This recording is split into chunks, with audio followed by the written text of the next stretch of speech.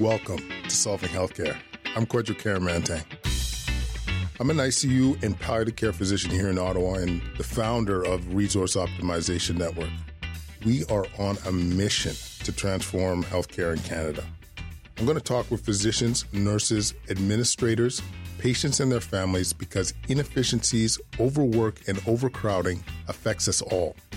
I believe it's time for a better healthcare system that's more cost-effective, dignified, and just for everyone involved.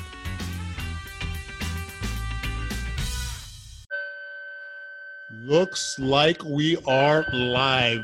Welcome everybody to the first live quadcast featuring the one and onlys, Jane Philpott, Andre Bacard, and Brian Goldman. It's a true privilege that they're able to do this with us. I gotta tell you straight up, I gotta apologize for the background noise. I decided to go to the hospital today to do this, knowing that my 3 kids are in the house and are gonna cause a lot of ruckus, but I'm pretty sure it wouldn't be as bad as what's going on now. So I apologize for the background noise. There'll be a lot of muting for looking forward. But I want to just take a moment and just thank everyone that has been part of the team, and just to take a step back and look what is happening today. Like, what an accomplishment. Some of the great Canadian minds all together virtually to discuss our path forward with COVID-19. And it's truly special. I want to thank Julia, who's with us on the panel right now, actually, to facilitate questions. And she's an all-star, been great at, she's got her own website, spoonfulofscience.net. Shoot to that if you're looking for excellent nutritional advice. I want to thank Kim Sutton, who has been glorious and essential in establishing our new website, solvinghealthcare.ca. If you're interested at all, check out the affiliate link associated with the show.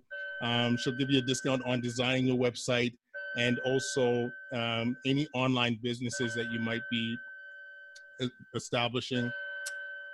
Next, I want to thank our sponsor, the Better Together Project by Haley Harlick. This is something I'm really proud of her for setting up. It's a community for spouses of physicians, and really is something special. And it was established about a year ago, but really took off around COVID-19 to support families that are frontline staff and the spouses there. And her website's called The Flip Side of Life. But she's having an online event July 9th, the Better Together Project. And if you use a promo code Solving Healthcare, you'll get 10% off on sign-up fees. And my wife, she'll be attending. I just want to really commend Haley for the work that she's doing. Next, I want to thank all the frontline staff, the GoFundMe Frontline, Feed the Frontline staff initiative that took place over the last few months. We went out hoping to raise about $3,000, and we ended up raising over $32,000, and it was so meaningful just seeing how the community rallied behind us. And I could tell you wholeheartedly, at all the places I worked at, they felt it. They felt the Emerge staff, the ICU staff, the testers at the COVID sites.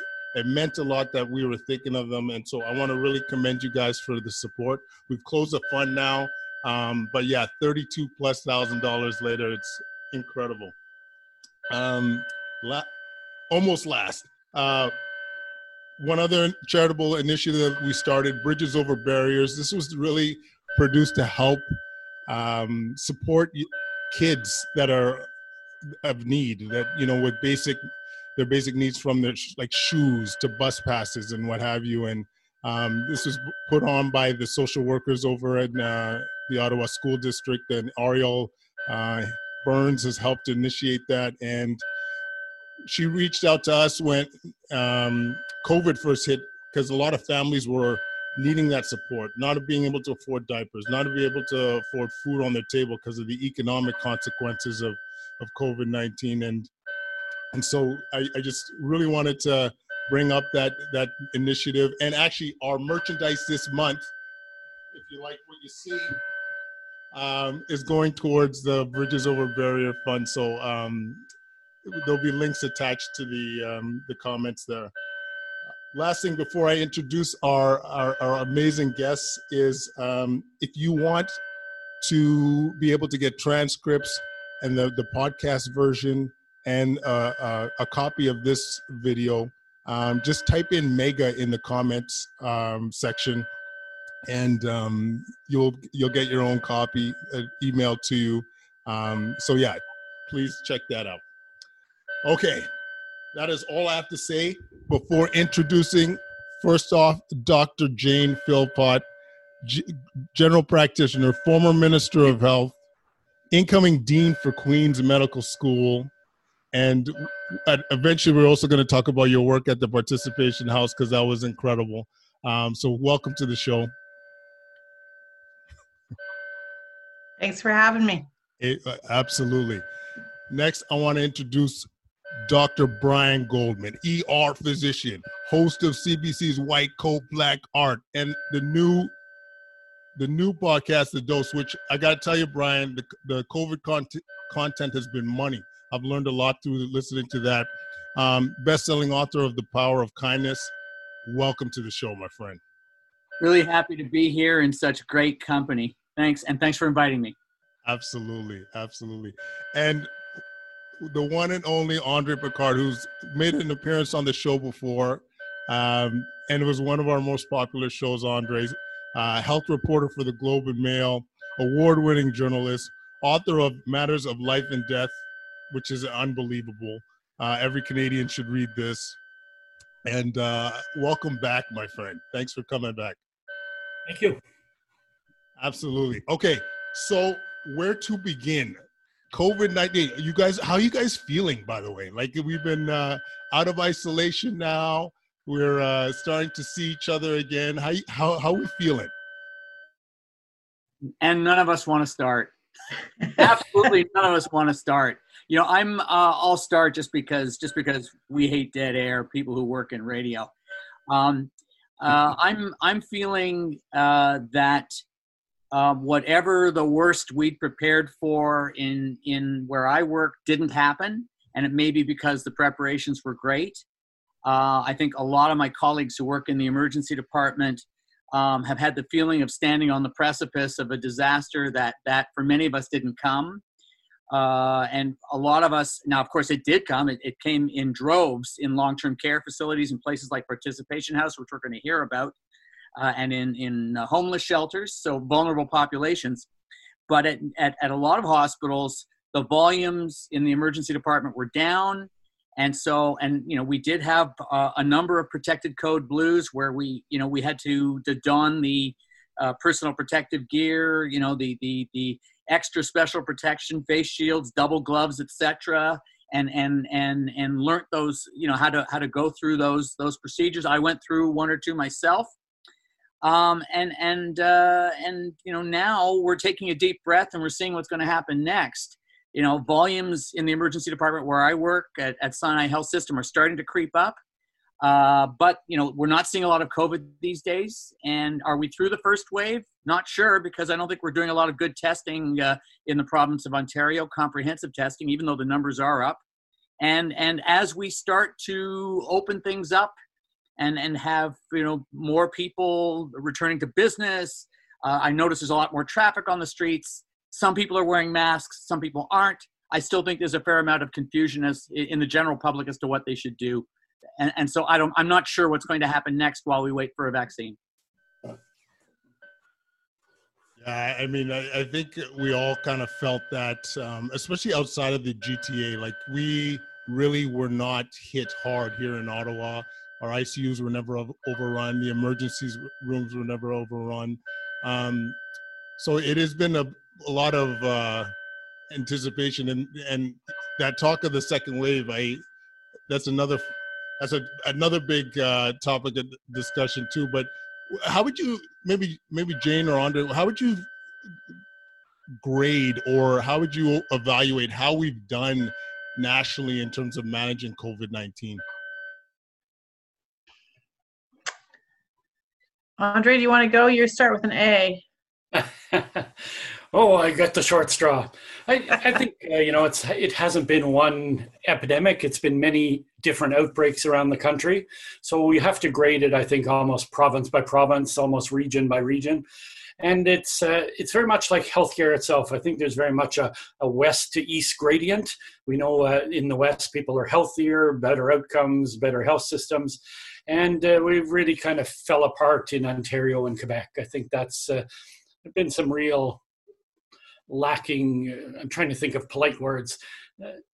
There's been some failures. No need for politeness here. Well, I'll have to be semi-polite. But what we're down to now is we have outbreaks in Montreal and Toronto, and the rest of the country is sort of it's pretty concentrated in those two centers now, and that's both good and bad. It's good in that we have it in a narrow confine, but it's bad in that these are big cities with the potential to blow up. So unlike our other two guests, I have it easy. They've been working on the front lines, and I toil behind a keyboard, so it's pretty easy. Even though I'm in the epicenter of the epidemic, Montreal, it's pretty, life goes on. My biggest risk is Twitter overdose as opposed to infection. So I'll leave the expertise, the frontline stuff to our expert guests. Nonsense, Andre. You're writing what we're often thinking. So thank you very much. We consider you a better than honorary member of the front lines. Any thoughts, Jane? Well, and kind of going back to your first question in terms of how we're feeling overall, I'm generally an optimistic person. I try to always look at things with as much of a positive light as I can. But I would have to say I'm pretty worried.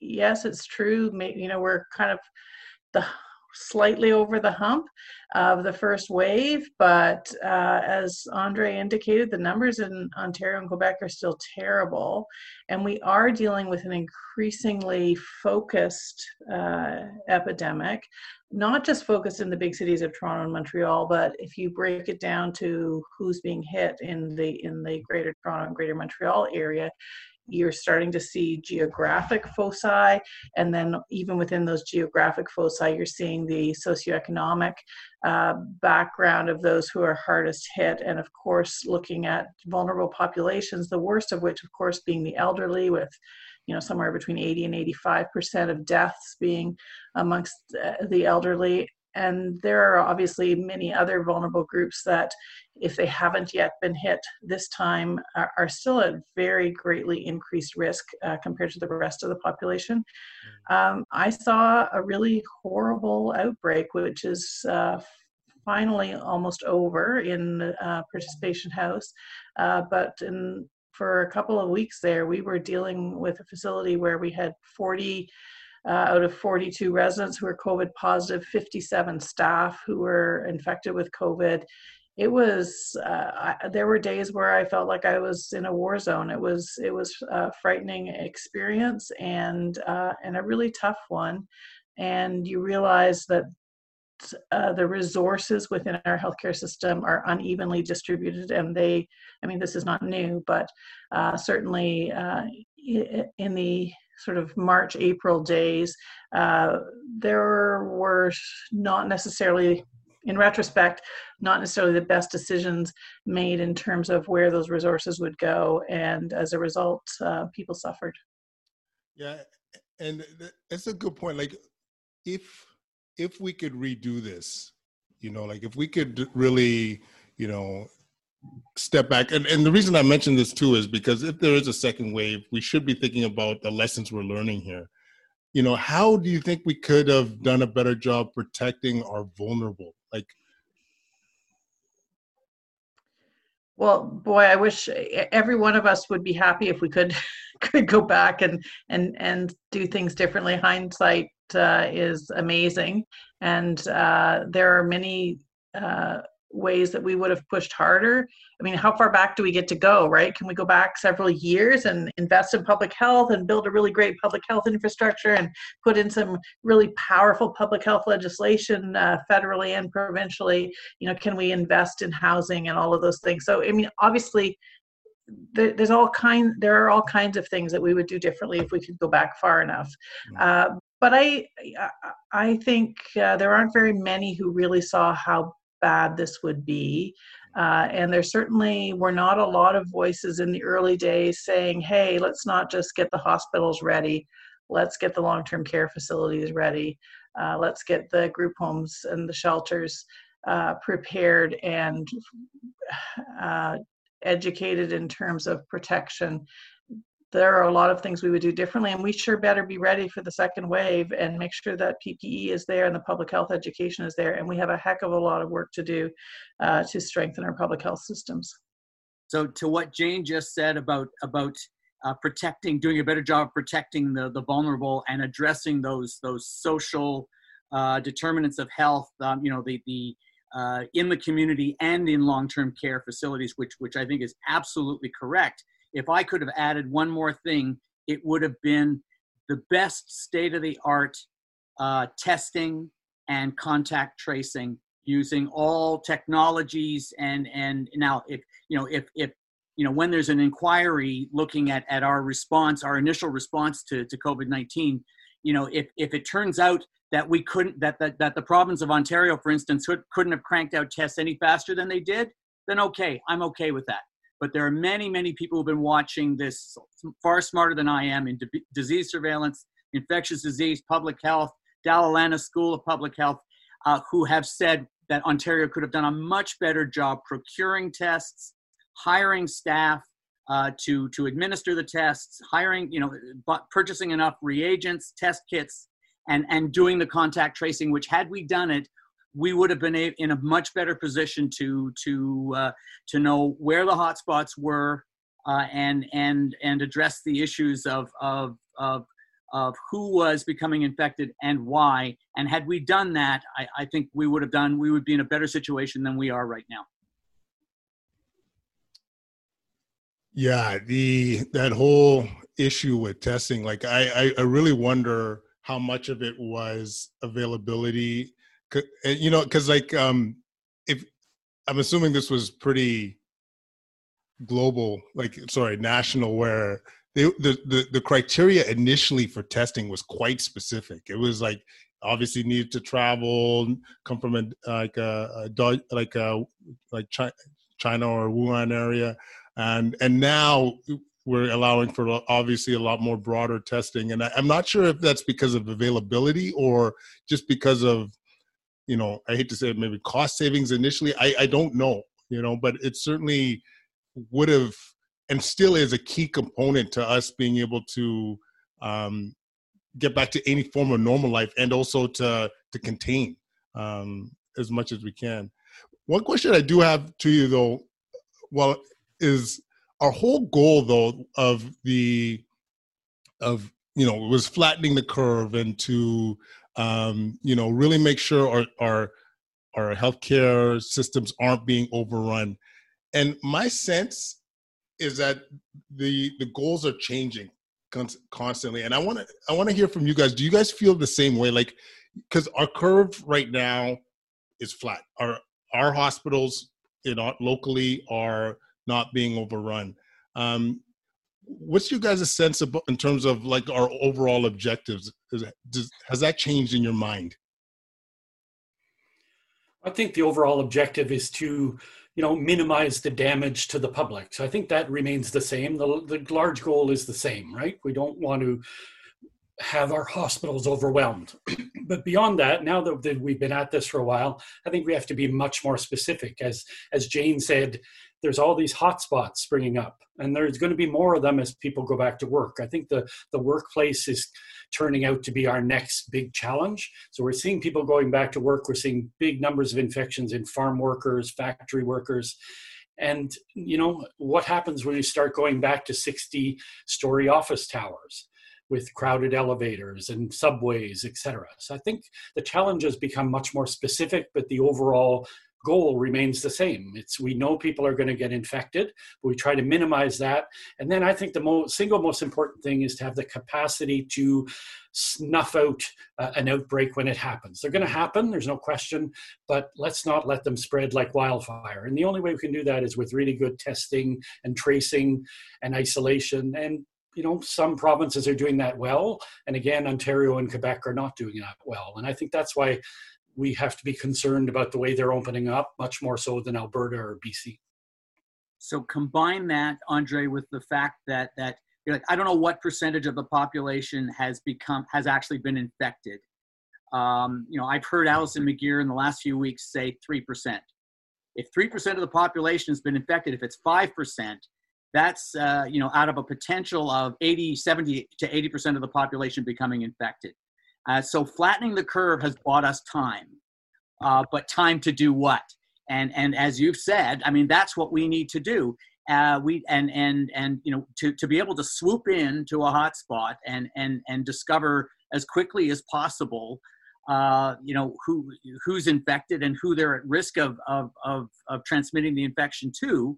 You have to have on the spot testing, and I'm not at all convinced that we're up to that task. I think that public health units do a relatively good job once the cat's out of the bag. Once there's a meat packing plant or a factory where there's an outbreak, they shut it down and they do a good job of contact tracing. It would be nice if they could do that before there's a massive outbreak in that facility. And I haven't seen, perhaps, I haven't been reading a lot about what's going on in British Columbia. Have they done a better job of swooping in and controlling outbreaks before they become larger? Yeah, I think there's no question they have. They had the first nursing home outbreak, Lynn Valley, and then they really set the standard. And what I'm puzzled by is why other provinces didn't follow suit, because they did all the right things in response to that. Single staffing, you couldn't move around. The public health director, Bonnie Henry, took over the staffing of homes, etc. So we know what works, and it's that Canadian disease of provinces not learning from other jurisdictions. Which is what we always say is so great about the Canadian federalism, is that everybody can experiment and learn from one another. But here we're having a terrible experiment going on, and people are suffering, and I don't see as much learning as there should be from those who are doing the worst. I mean, I would just go back to the comments around the fact that it's, I think we're getting complacent. We're saying, oh, we're flattening. Well, flattening is not good enough. We got to get over the hump and back down to zero. We're seeing Spain today not having any new cases, and they were in a terrible, dire situation just a few weeks ahead of us generally as far as the curve goes. But in Ontario, we flatlined with 300, 400 new cases a day across the country, well over 100 deaths every day still. We're not seeing the kind of bending of that curve that we ought to be seeing. And I do think there needs to be, and hopefully there is, serious examination as to what that's all about. I still say some of the roots of this are a very weak public health infrastructure, which, why has that been worse in Ontario and Quebec than the rest of the country? It's a little bit hard to say. And as Brian says, we'll have to kind of examine all of this a little bit later. But these agencies, and it's largely been run through the regional public health units, have not historically been well staffed. Certainly not enough people that were trained in what contact tracing is like. It's probably a lot harder than any of us imagine. And the other thing I don't think we've brought up yet is it's been a data jungle. The understanding where the cases are, where those tests are being done, when they're coming back positive, is somebody actually on top of it and getting that contact tracing started within 24 hours. We have a ton of work to do here in Ontario still.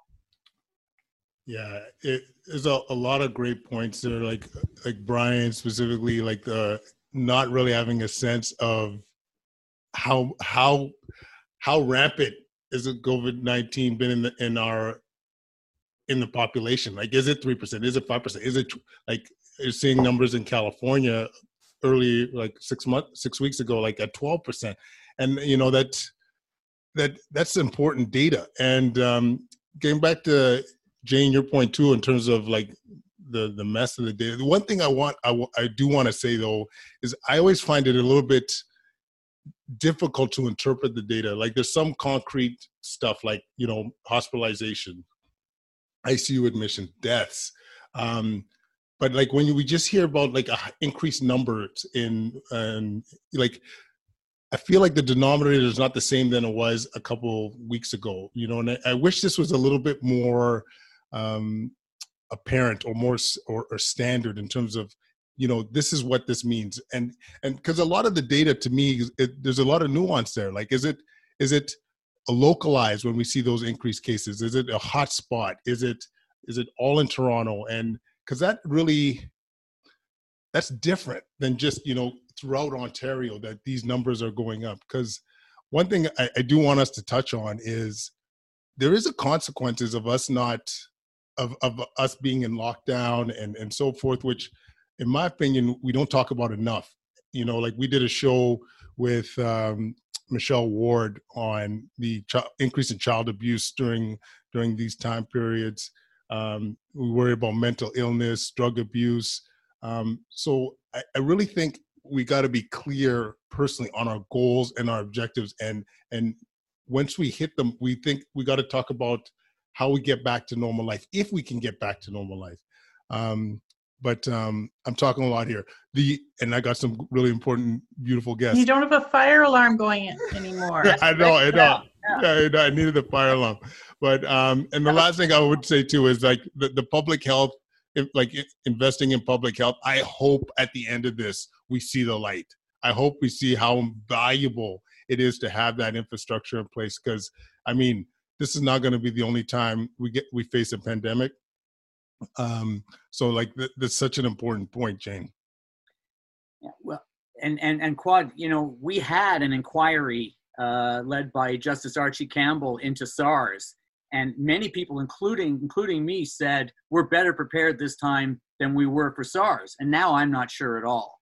I think we dropped the ball, and I think that public health infrastructure has frayed at the edges, and I think we're paying for that right now. I think overall we're paying for the fact that tax cuts were in ascendancy and service cuts were part of that. And but to get back to some of the things you were talking about, the reason why we harp on ICU admissions to hospital, and deaths is that they are the most robust indicators you have in a population that isn't doing enough testing. Those are the lag indicators that tell us. The problem is they tell us what was happening 3 or 4 weeks ago, not today.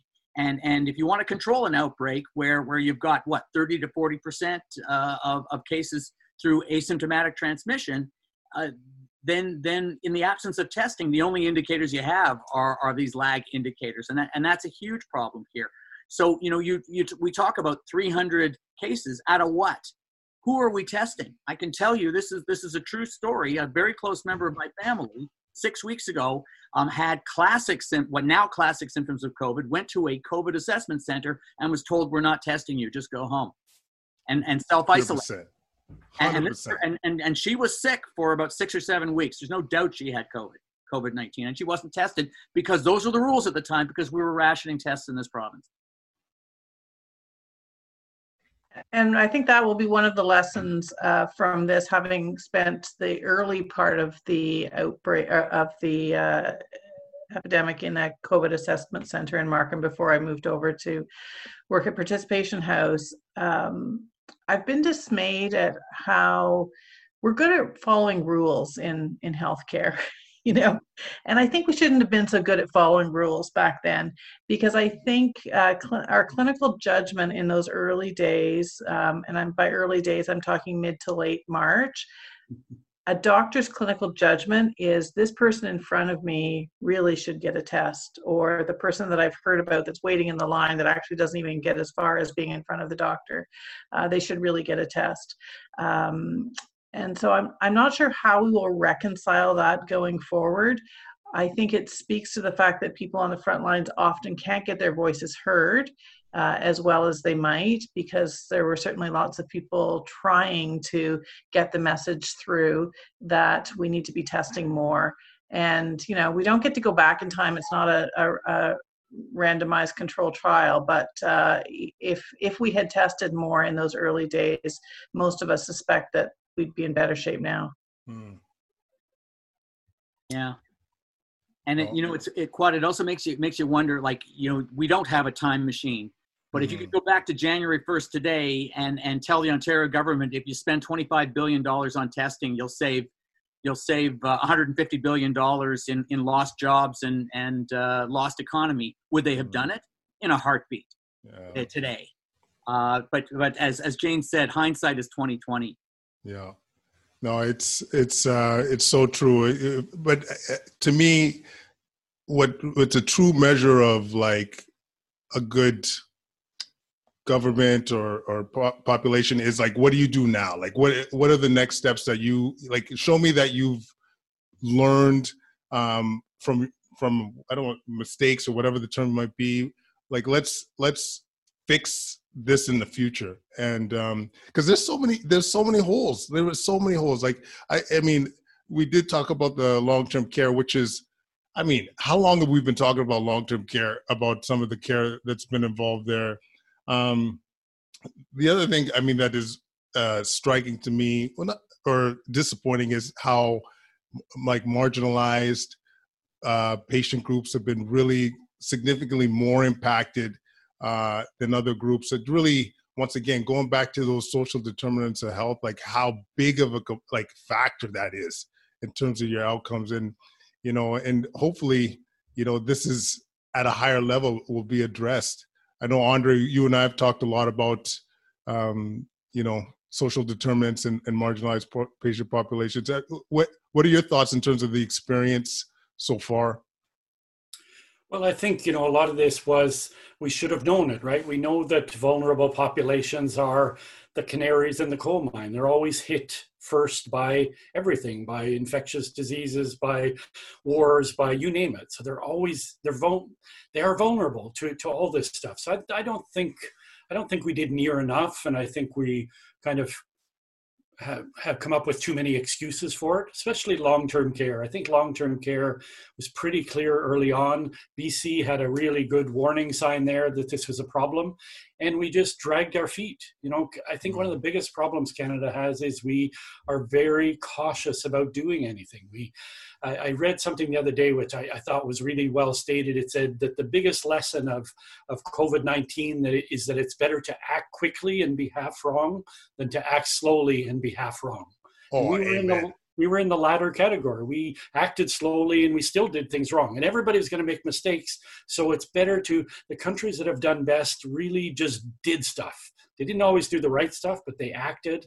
And we didn't do that. And what do we have as a result? We have literally thousands of our elders are dead, that many of them not all, but many of these cases were preventable. And we know that from other jurisdictions within Canada and other jurisdictions within the world. There are countries that have zero long-term care deaths. So there's no excuse for what happened here. That's incredible. You know, as I suggested earlier, we need to figure out how to take our blinders off and intentionally look for who else is at risk. Because as Andre said, we can predict who that will be. And I think about Indigenous peoples who live in very crowded communities with terrible health systems.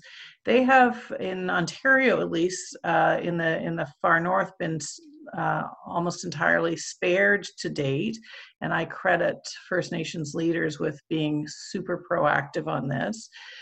But, you know, this is with us for the next 18 to 24 months before we're likely to see a vaccine that's actually going to be in widespread use, and who really knows when that will happen. But those communities will not be able to avoid having someone bring COVID into their communities forever. And that we should have a strong focus on looking at those places to make sure that they are prepared. It's going to be, again, hard to make up for lost time, having not put a proper focus on First Nations led health systems in remote communities. But we can, we could probably go down a list right now and say, in the next 2 years, where are the outbreaks going to happen? Where are the outbreaks with bad outcomes in particular going to happen? And there are plenty of places where the focus should be. But as is always the case, the voices that we most need to hear are barely audible. I think the Indigenous communities is actually a really good success story that we don't think about enough. They were really battered by H1N1. There's massive death rates in those communities, and they were better prepared this time. They were better prepared than downtown Toronto. And to their credit, they acted. They didn't dither. They blocked off access. They did stuff that really prevented the spread of disease, and there's not enough credit, and they did it with very few resources. So I think we could take some comfort there that this, the actions there were really saved lives. And to your point as well, Jane, we talked to Mark Tyndall a couple weeks ago in terms of the BC experience, and he's been an advocate of having more housing and stuff for the homeless population. And this is one of a couple of positives that have come out of COVID. They, according to him, were able to establish some housing because they realized if that goes through their group, the disease can amplify significantly. And the BC government, public health, invested in that. And it just goes to show, and as we alluded to before, they haven't been hard hit. But yeah, it's that kind of, as you said, think about who's going to be next, what the future will look like, and invest.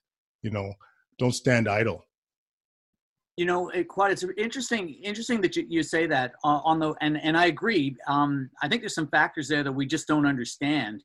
I visited the downtown east side a few months ago, and we did a show on White Coat Black Art about their Toros program, which is the tenant overdose response organizers. So these are people who visit the 15 to 20,000 people who live in single room occupancy hotel rooms in the downtown east side, delivering safe injection kits and delivering naloxone kits. And it's true. I spoke on the weekend on my show. I spoke to Dr. Daniel Calla, who's the chief of the emergency department at St. Paul's Hospital in Vancouver, and he said they've hardly seen COVID-19 in the downtown east side, let alone people dying of COVID-19.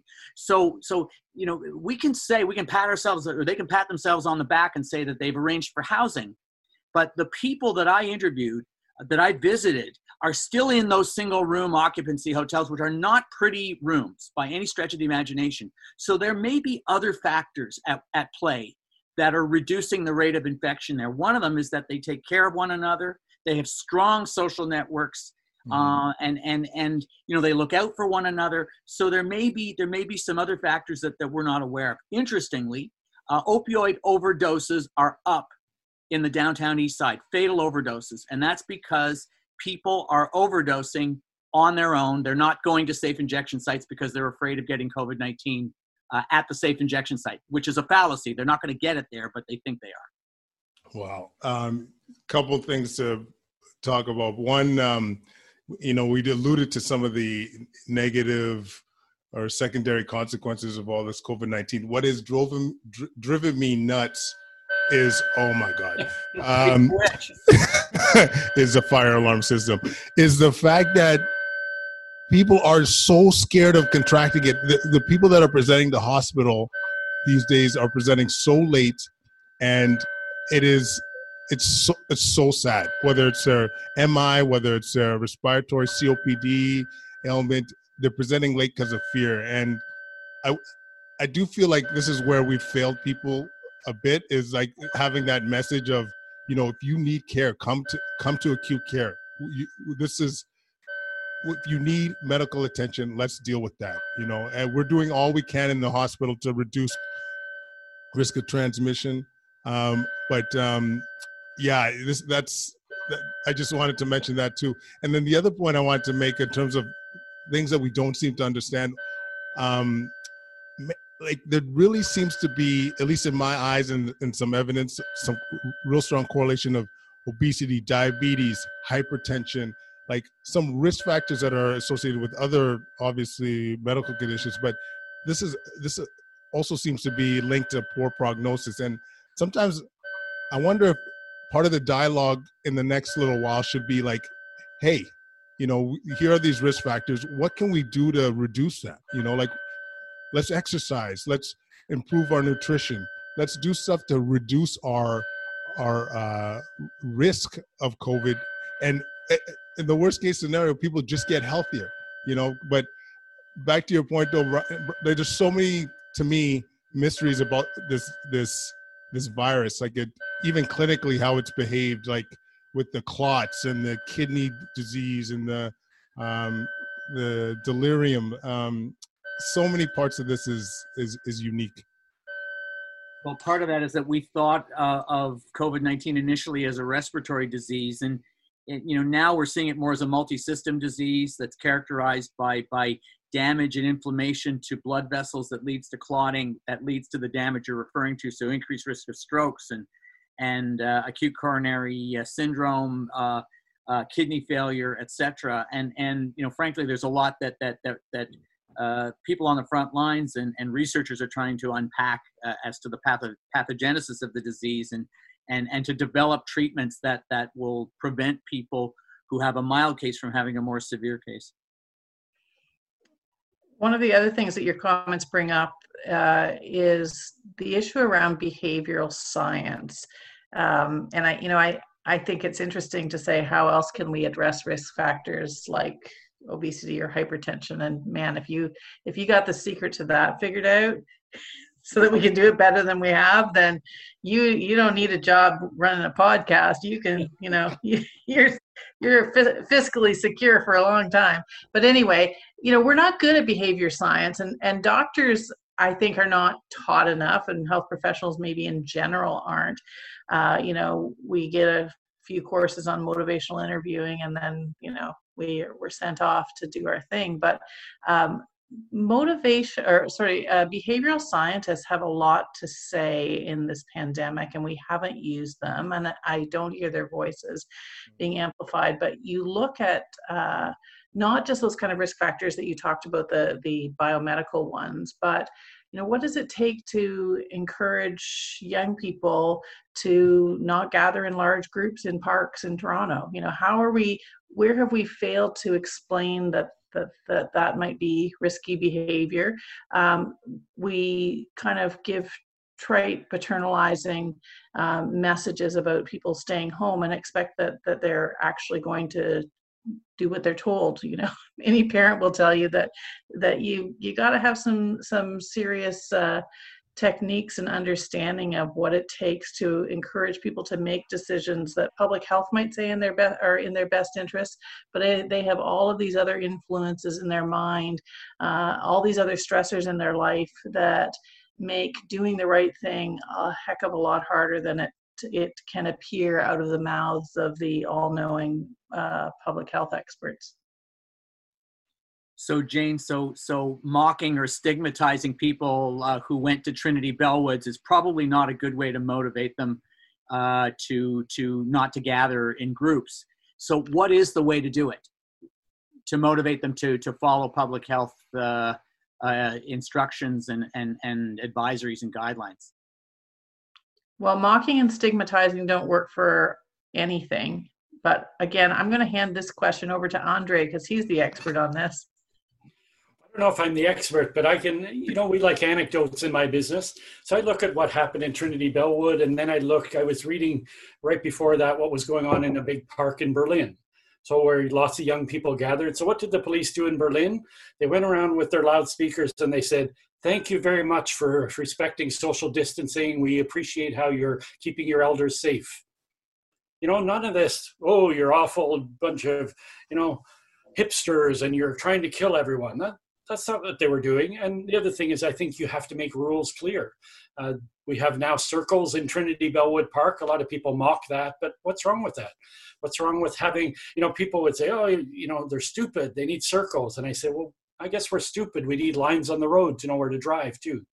We need little stickers telling us what 2 meters are. There's nothing wrong with making rules easy for people. So I think there is a lot of behavioral science that you're quite right, Jane. We haven't tapped into that and learned lessons that we've known for a long time about other things and applied them to this epidemic. And Andre, to that, I would add empathizing with the person you're trying to persuade. And for instance, there is a pilot program in Quebec City where new parents are visited by a vaccine counselor. This is the purpose. The long-term purpose is to increase vaccination rates by addressing vaccine anxieties and hesitancy. And what they do, their method is to provide information, but to begin in an empathetic way, an empathetic manner, approaching every parent and saying, you obviously want to do the best to keep your baby safe. And instead of positioning themselves in opposition to the person they're trying to persuade, they join them on the same team. And they have a success, an enviable success rate compared to any form of browbeating or lecturing. And I know someone's written an excellent book about empathy. So I hear that may have happened at some point. Amen. It's such a good point. Because I was actually wondering, my wife's a psychologist, and we were talking about, the amount of fear messages that were coming through initially, and like when COVID was starting to appear, and we were wondering, like, from a behavioral science point of view, this is what you need to set the bar, to really get people to obey. But the points you're making are fair. Like, you really want to create change. Like, I give this story every once in a while. My wife and I were at the DMV, or getting our license updated, and the lady at the desk was just super agitated, unfriendly, and something was up. And my personality is, I get short too, and she's giving us attitude, and I'm like about to do my thing and be like, excuse me, and my wife grabs my hand and looks to the employee and goes, sounds like you're having a tough day. Is everything okay? And the whole thing just diffused, and she just was like, yeah, thanks for asking. And she was the most pleasant person afterwards. But as you said, like, the carrot or the not using that stick could probably go a long way in terms of creating the nudges and the things necessary for us to really have that behavioral change. But people are really anxious and worried and frustrated and lonely and bored, and then we hit them over the head with these sticks and browbeat them. We haven't got the approach right in terms of trying to say, this is really tough, and we get it that you haven't been with your friends for 2 months, but we're going to have to figure out a way to do this safely, and it's going to be better for us all in the long run. So we've got some work to do in getting that message correct. Absolutely. I mean, has there been any? What are the positives you want to take away from this experience so far? Because to me, there's been quite a few, and I could point to a couple of things that all of you guys have done, but without putting words in your mouth, what are some of the positives you've seen during this pandemic? Let me start. I'd like to start with Jane, Dr. Jane Philpott, volunteering her time and effort and putting her life on the line to work at Participation House. And in the same way, people in acute care hospitals from Sinai Health System to North York General to University Health Network and many, many others lending their time to long-term care facilities to spell off exhausted care providers on the front lines there.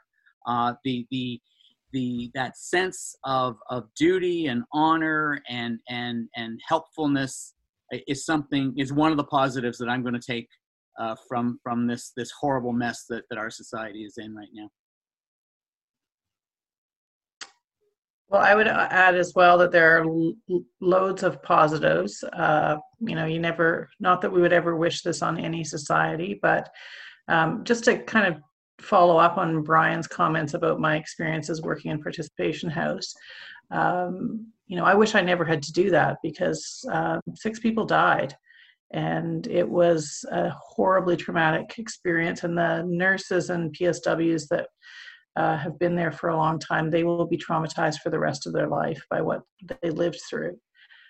But having said that, it was, for me, working there absolutely has made me a better person. It taught me things that I would never have learned otherwise.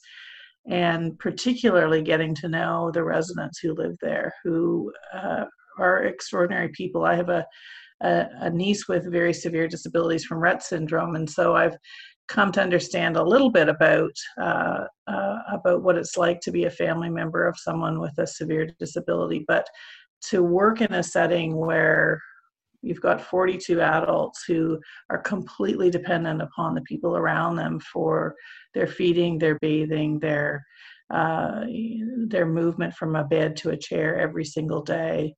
Wow, that's a very special place, and it really takes exceptional people to care day in, day out for 20, 30, 40 years for these people. And they have been out of our minds. We haven't paid attention to who these personal support workers are in the way that we should have. And they really are not just healthcare heroes in the year 2020. They've been doing heroic work for a very long time and have not had the attention they deserve. So we've all learned a lot from this, and I could go on with lots of other positive things, but I think that's one that needs to be shared.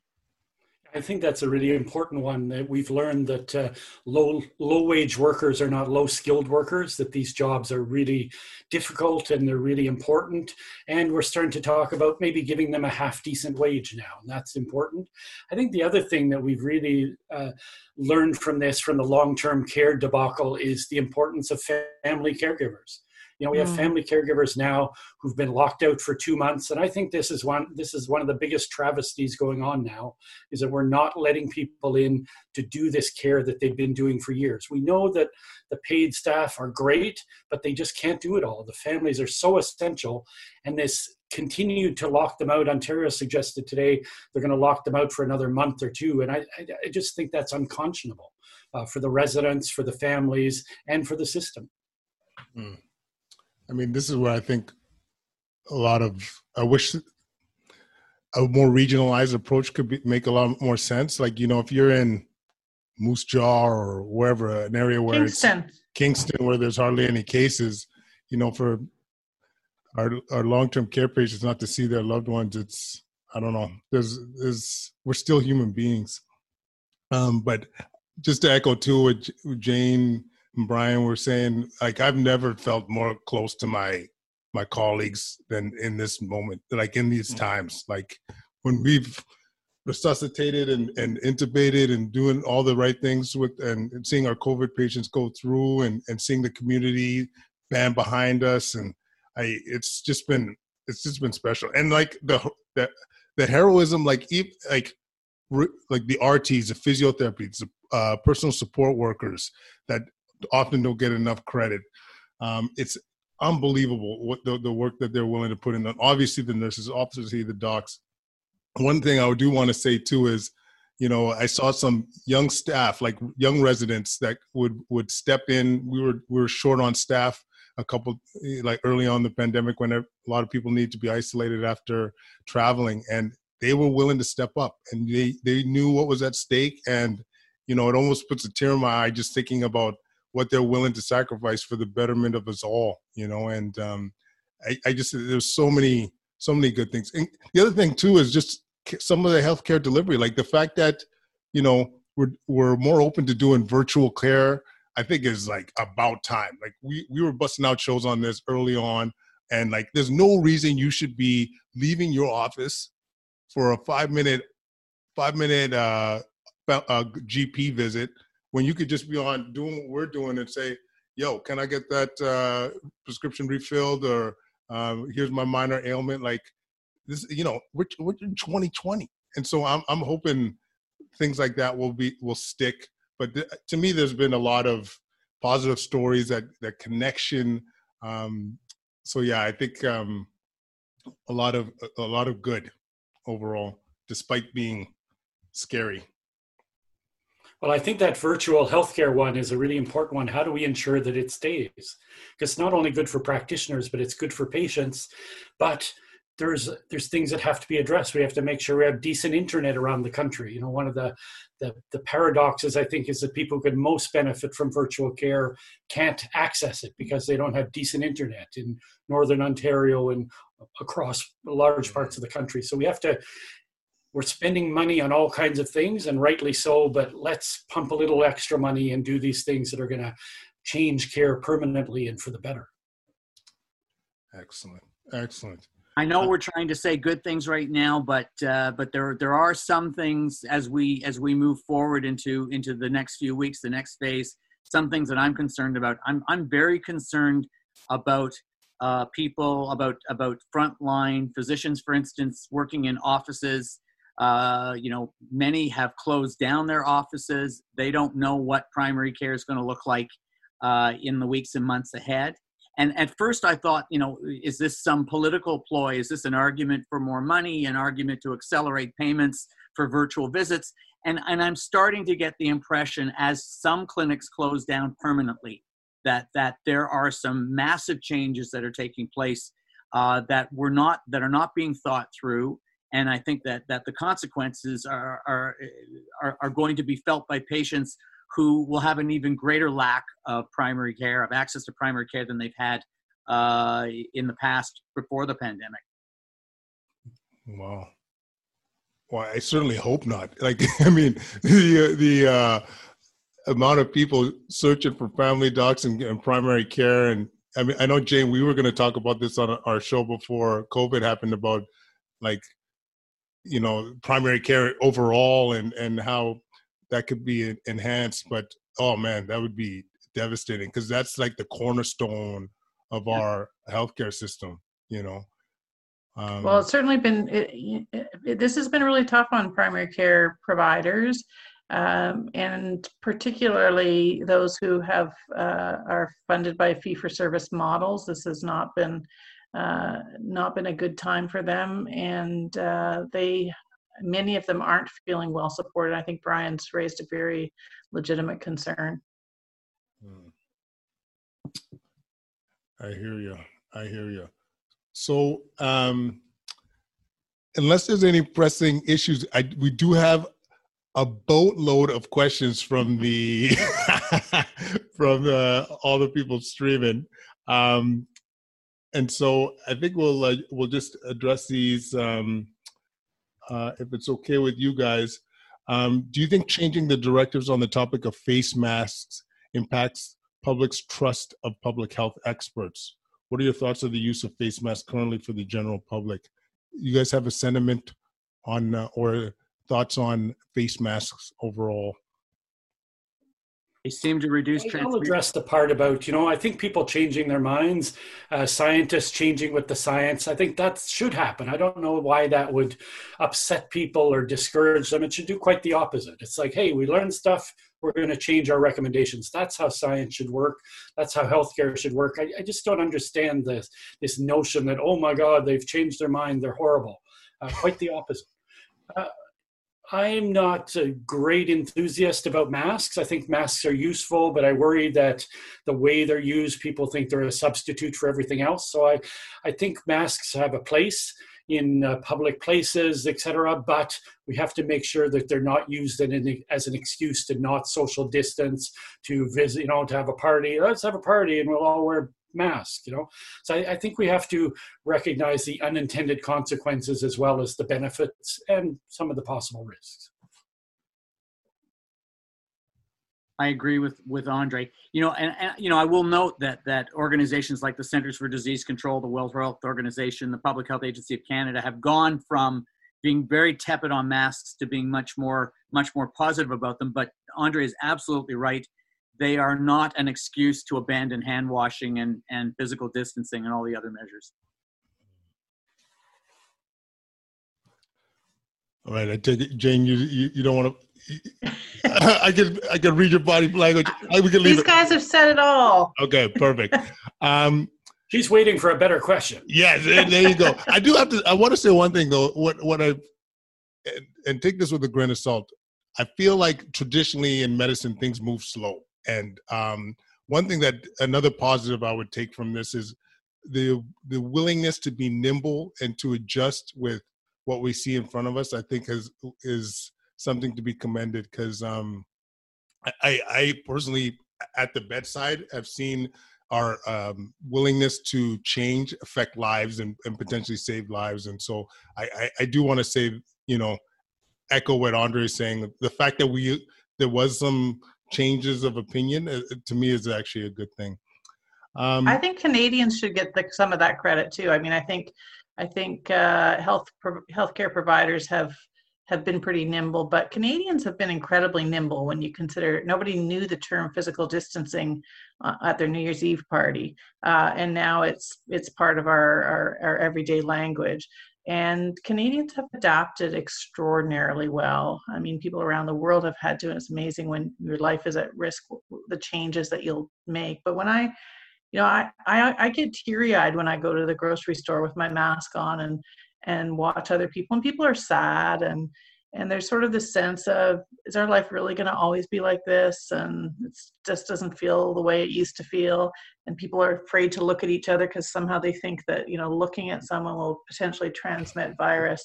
But at the same time, I look around at people and I say, I think I'm really proud of you. I'm proud of the way that people have done what it takes, and nobody's loving this, but we're looking out for each other, and that's pretty special.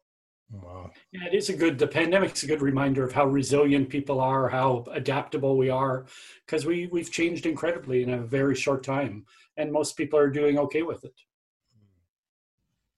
100%. Okay, next question. Do you think there'll be another full lockdown based on if there's a second wave, do you think we'll be proceeding with another full lockdown? That's a tough one. Depends if we can get our act together on testing and contact tracing. I meant to ask, sorry, Jane. No, if people don't want another lockdown, then we're going to have to figure out how very quickly to make sure that as Andre alluded to earlier, then when there's an outbreak, boom, we're on it. We've got all the appropriate people tested, rapid turnaround on contact tracing.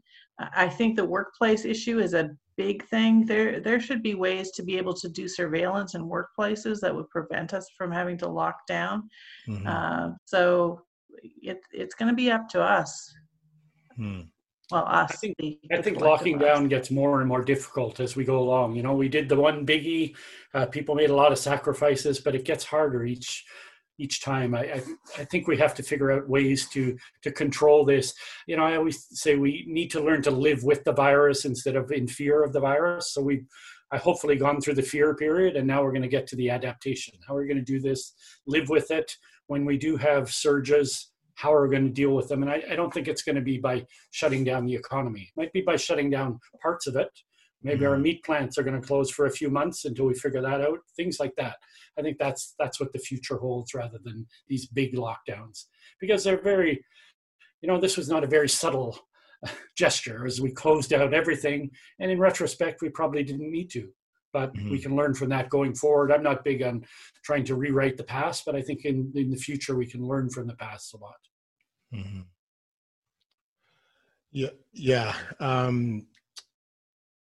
Thank you for that. One of the questions here, we did touch on virtual care. What changes will be permanent? So, Dr. Jane Philpott, can you speak about the governmental response and how the division of powers between federal and provincial impact our abilities to respond to the pandemic? Is that fair? Or you? Oh, sure, it's fair. I mean, I'd like to hear what the other guys have to say on this too, because they've thought a lot about it. as I said earlier, I mean, Canada is a big country geographically, and even within, province, we talked about the fact that there's regional variation, and so you have to enjoy the benefits of regional variation. But I do think that where we have really done well in Canada is when we have decided that there are certain things that we're going to agree on as some basic principles. The best pieces of legislation around healthcare have happened at the federal level. You look at the Medicare Act of '66, the Canada Health Act of 1984, where we decided that we were going to make sure that Canadians had at least hospital care and doctor's care on the basis of need and not on the basis of ability to pay. That was probably the most important single piece of legislation from a healthcare perspective that the country has ever had, although there were pieces of legislation that led up to that, but we've enjoyed the benefits of that. While not perfect, it has kept a heck of a lot of people alive. I think it's time to look at other areas in which we need to have national standards, and there needs to be strong federal leadership. And I personally think that long-term care is one of them that we talked about earlier. Sure, it could be fixed from province to province, but provinces do have standards, and then of course they have their own ranges as to how well they actually follow up on the standards, whether or not they have proper processes for accrediting and checking on facilities. I think this is an area where if we're going to study anything, I think we need to look at what it would look like to set national standards, to have federal funding for not just long-term residential care, but the whole spectrum of care of the elderly, from home care to long-term care, so that people will know that when I grow older, I will have access to the care I need, and it will be of a standard that we all believe is fair and dignified.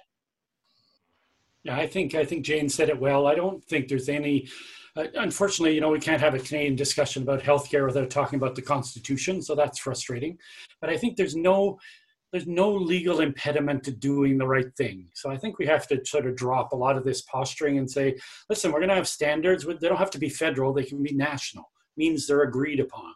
And there's no reason we can't do that in all kinds of areas.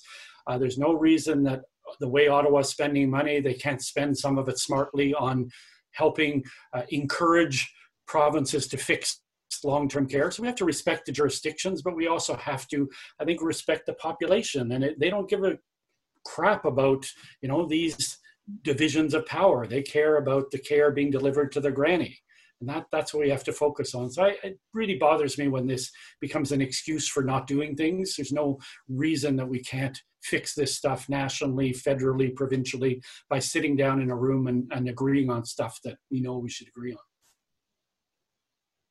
In addition to long-term care, I wonder whether emerging infections, global health threats, couldn't be rationalized as being in the federal file. That should be federal jurisdiction, if you think about it. In an age when we have international travel, people traveling all over the world, landing potentially in any province, why is it a provincial responsibility? Why not make that file belong to the federal government, along with the resources that are necessary to go with it? And to Jane's point, I think money talks, and I think a federal government that wants to be more involved in healthcare and guarding the health of Canadians needs to put more money into it. And we know that federal funding for healthcare dropped fairly substantially over the last 20 years, 25 years, and I think it's time to take another look at that.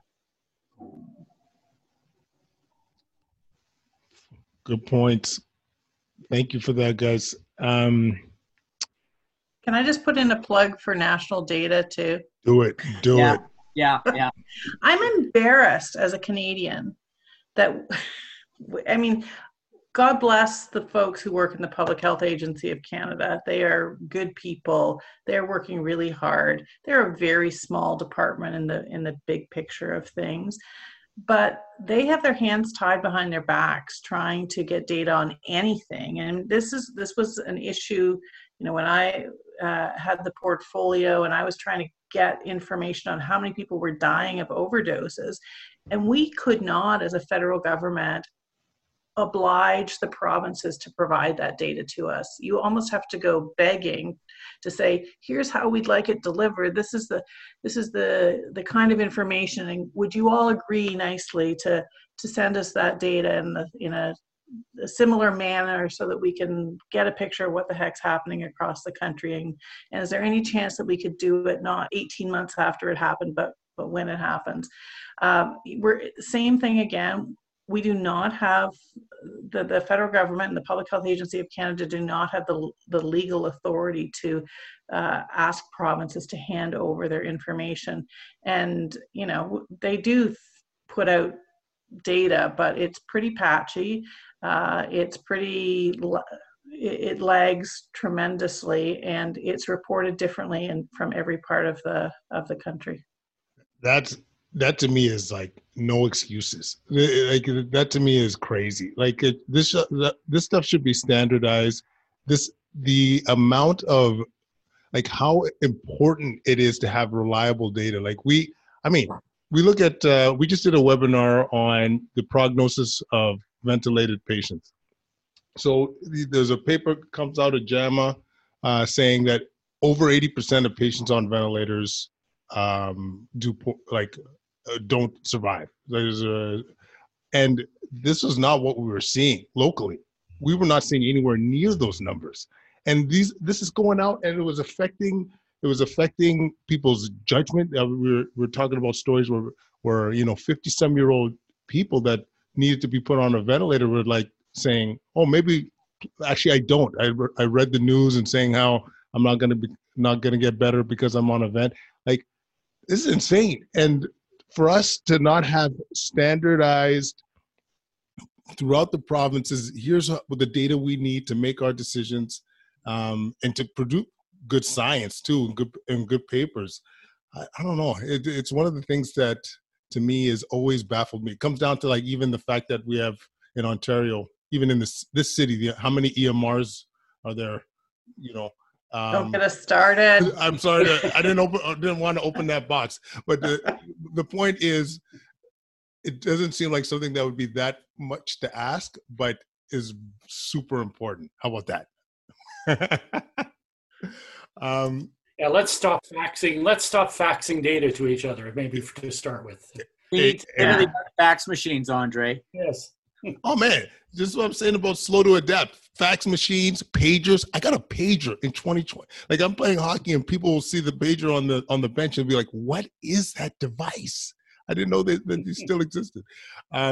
Okay, this question actually is one of my favorites. Actually, how are we going to deal with wait times as a result of what the lockdown?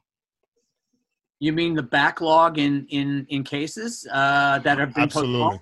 Absolutely. Oh boy, that's a huge challenge. And now there are opportunities here. You know, when I spoke to the vice president of clinical care of surgery at University Health Network, he was talking about for the very first time arranging a triage list of patients who would be called back in for their semi-urgent and elective procedures, and there for the first time there would be communication between different surgeons over the merits of who's at the top of the list and who's second and third. I think we need to do that.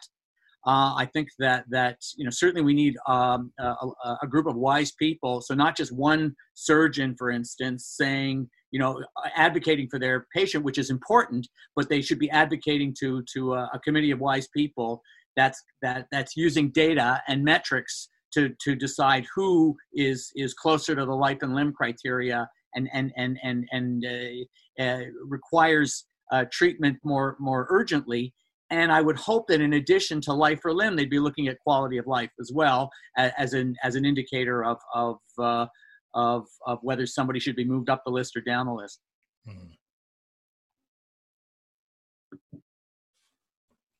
Any takers? The actual original question was whether we think privatization has a role here, considering some of these wait times and the backlog of cases. Any thoughts on that? I don't think that's really a factor. I think we only have so many surgeons. We only have so many operating rooms. We have to figure out how to use them more efficiently to alleviate some of the backlog. So the good news, if you can put it that way, is I think we use our operating rooms really inefficiently now. So there's a lot of opportunity there to clear up some backlog pretty quickly. Nobody ever operates after 3 p.m. We can fix that. There's lots of things that can be fixed immediately.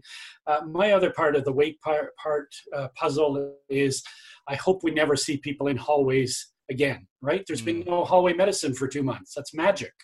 Let's make sure that we don't start having people on stretchers for 48 hours again. I don't know how realistic that is, but I think we've demonstrated it's doable. I would just echo what the others have said in terms of this is an opportunity for creativity. We've always known there are weird things about how operating time gets dispersed, and why we have operating rooms sitting empty for 2/3 of the time. Now's the chance where we've got backlogs, where we've had money that would have been spent. Not that there's a lot of money to go around these days publicly, but there are a lot of procedures that would have been done over the last 3-4 months that haven't been done. Some of them can be done after hours, and this will force some of the change in hospital care that's been a long time coming as well.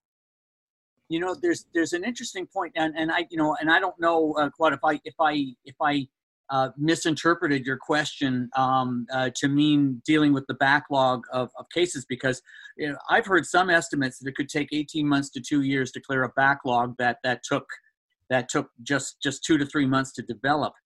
It would be very easy for us to say, as a panel, to say that operating rooms should be running 24/7 to get through the backlog of cases, but there are union wages to pay, there's overtime to pay, and it would be so tempting for provincial governments to say, look, we can't afford that. We're just people who waited. If they have to wait longer, they're going to have to wait longer.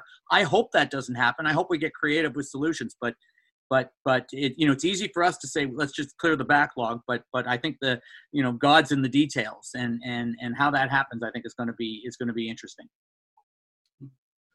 Yeah, I mean, certainly I could speak for a lot of my colleagues. I know we were saying there's a limited amount of docs that are available. There's a lot of unemployed surgeons, and there's a lot of I think of my orthopedic colleagues that are on their, I don't know, 3rd fellowship, maybe getting a PhD in the right toe.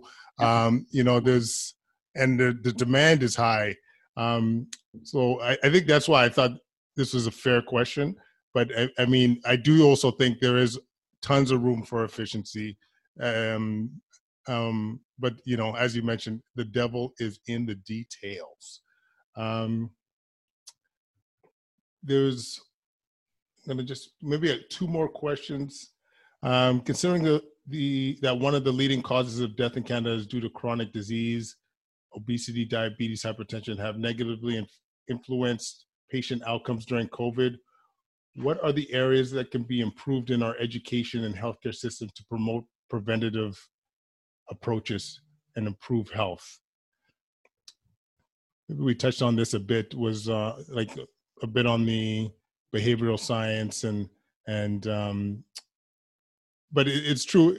I must say, in medical school, the preventative element of health, I wouldn't say it was ultra emphasized. I know, Andre, I feel like this is up your alley. If you have any thoughts towards that. Yeah, I think prevention's important, but I think even more important, a lot of these illnesses like diabetes are linked to socioeconomic circumstances. So I think we haven't talked about this, but I think one of the single most important health initiative that's happened during this pandemic is income support. I think the federal government deserves a lot of credit for what it's done to bolster people's income, to prevent people from starving, which was really a possibility, which is happening in other countries. I think they've done a tremendous job, and it's reminded us that that's the single most important thing for our health, is having money to buy food and to put a roof over your head. And I think it's also brought us a lot closer to a discussion of basic income. So I think some really good, and that's would be really good for the health of our country and for Canadians. So I think there's really, we can talk about prevention and get people to exercise and stuff, but they have to have the ability to do it. And the way to have the ability to do it is to have security, income security, housing security, food security. This is all the stuff that makes us sick, not the fact that we don't exercise. People, those of us who exercise, have the luxury of doing it, just like we have the luxury of distancing and isolating, that other people who are at far more risk didn't have that luxury. This would be a good time to put in another plug for family medicine and primary care too, which you referred to a little bit earlier. And I do worry about the people talk about excess mortality and collateral damage related to the pandemic. And there's certainly been lots of that in the short run from people who have avoided coming to the emergency department, and especially in the early days. But there will be long-term collateral damage just from a whole slew of deferred, delayed, absent preventive care, chronic disease management. People have not been seeing their family doctors or their family health team, their primary care provider in the way that they normally have, and that will have long-term consequences. So, this is the bread and butter stuff that people don't see that happens behind the scenes. Those regular visits to make sure that people are actually having their chronic diseases managed properly. You don't want to go many more months without people getting that kind of preventive care. Pap tests, that's an important mammograms. Point. We've talked about all these folks in long-term care and how they've suffered, but most seniors live in the community, and many of them live with these chronic illnesses. They've been deathly scared to get medical help. And I think you're right. We're going to see the consequences of this. You're going to see it in the ER for months and years to come. Well, guys, I wanted to try and end on a more positive tip, and I'm just trying to think of how to leave Let's Die. I mean, one of the things that we've been preaching, like on the show, and I got a couple articles on CBC, is really, it's not all doom and gloom. We've done a lot to prepare. If we look at how we've done compared to other regions of the world, I think there's a lot to be commended. But I think ultimately, though, we have all considering some pretty good public health, and I think that at the end of all of this, we're going to overcome and be okay. And I think we've shown a lot of grit and a lot of determination, and I think all these efforts that Canadians have been making and has been clearly beneficial to our people. So I think despite a little bit of doom and gloom, I think we will still overcome. I just wanted to, any parting words actually, guys, before we say goodbye?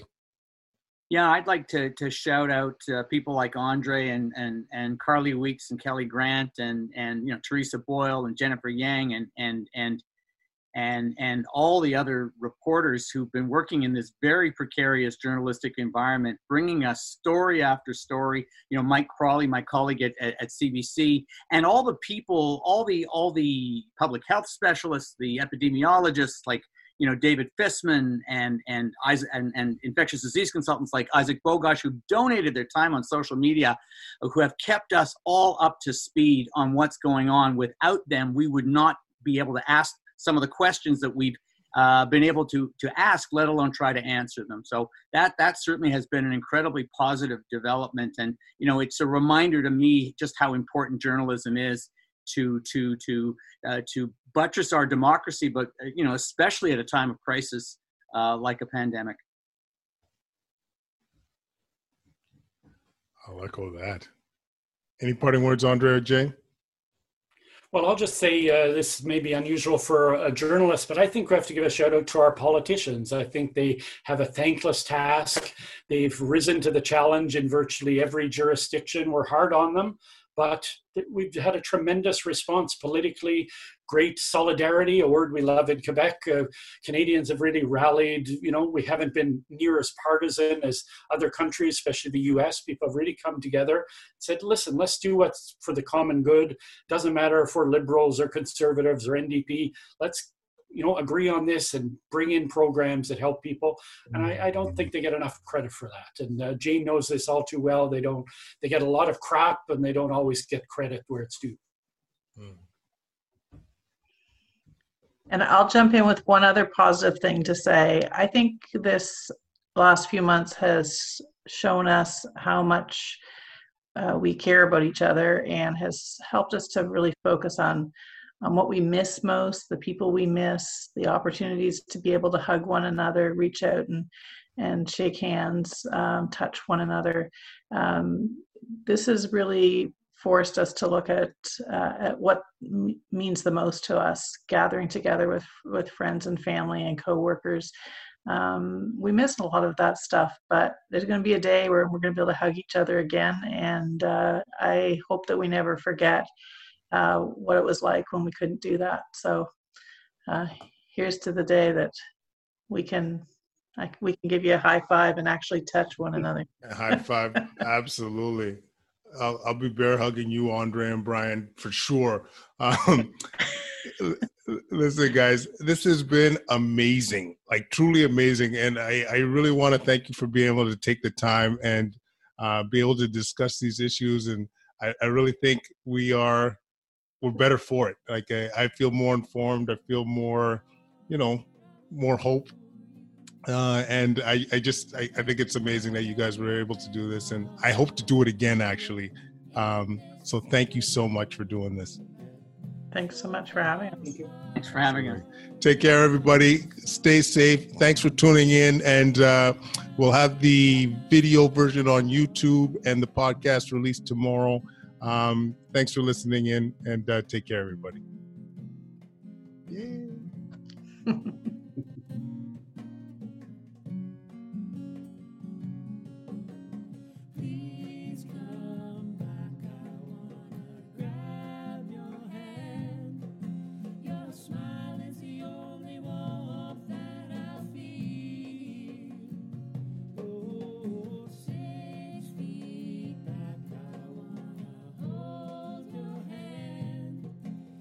Smile.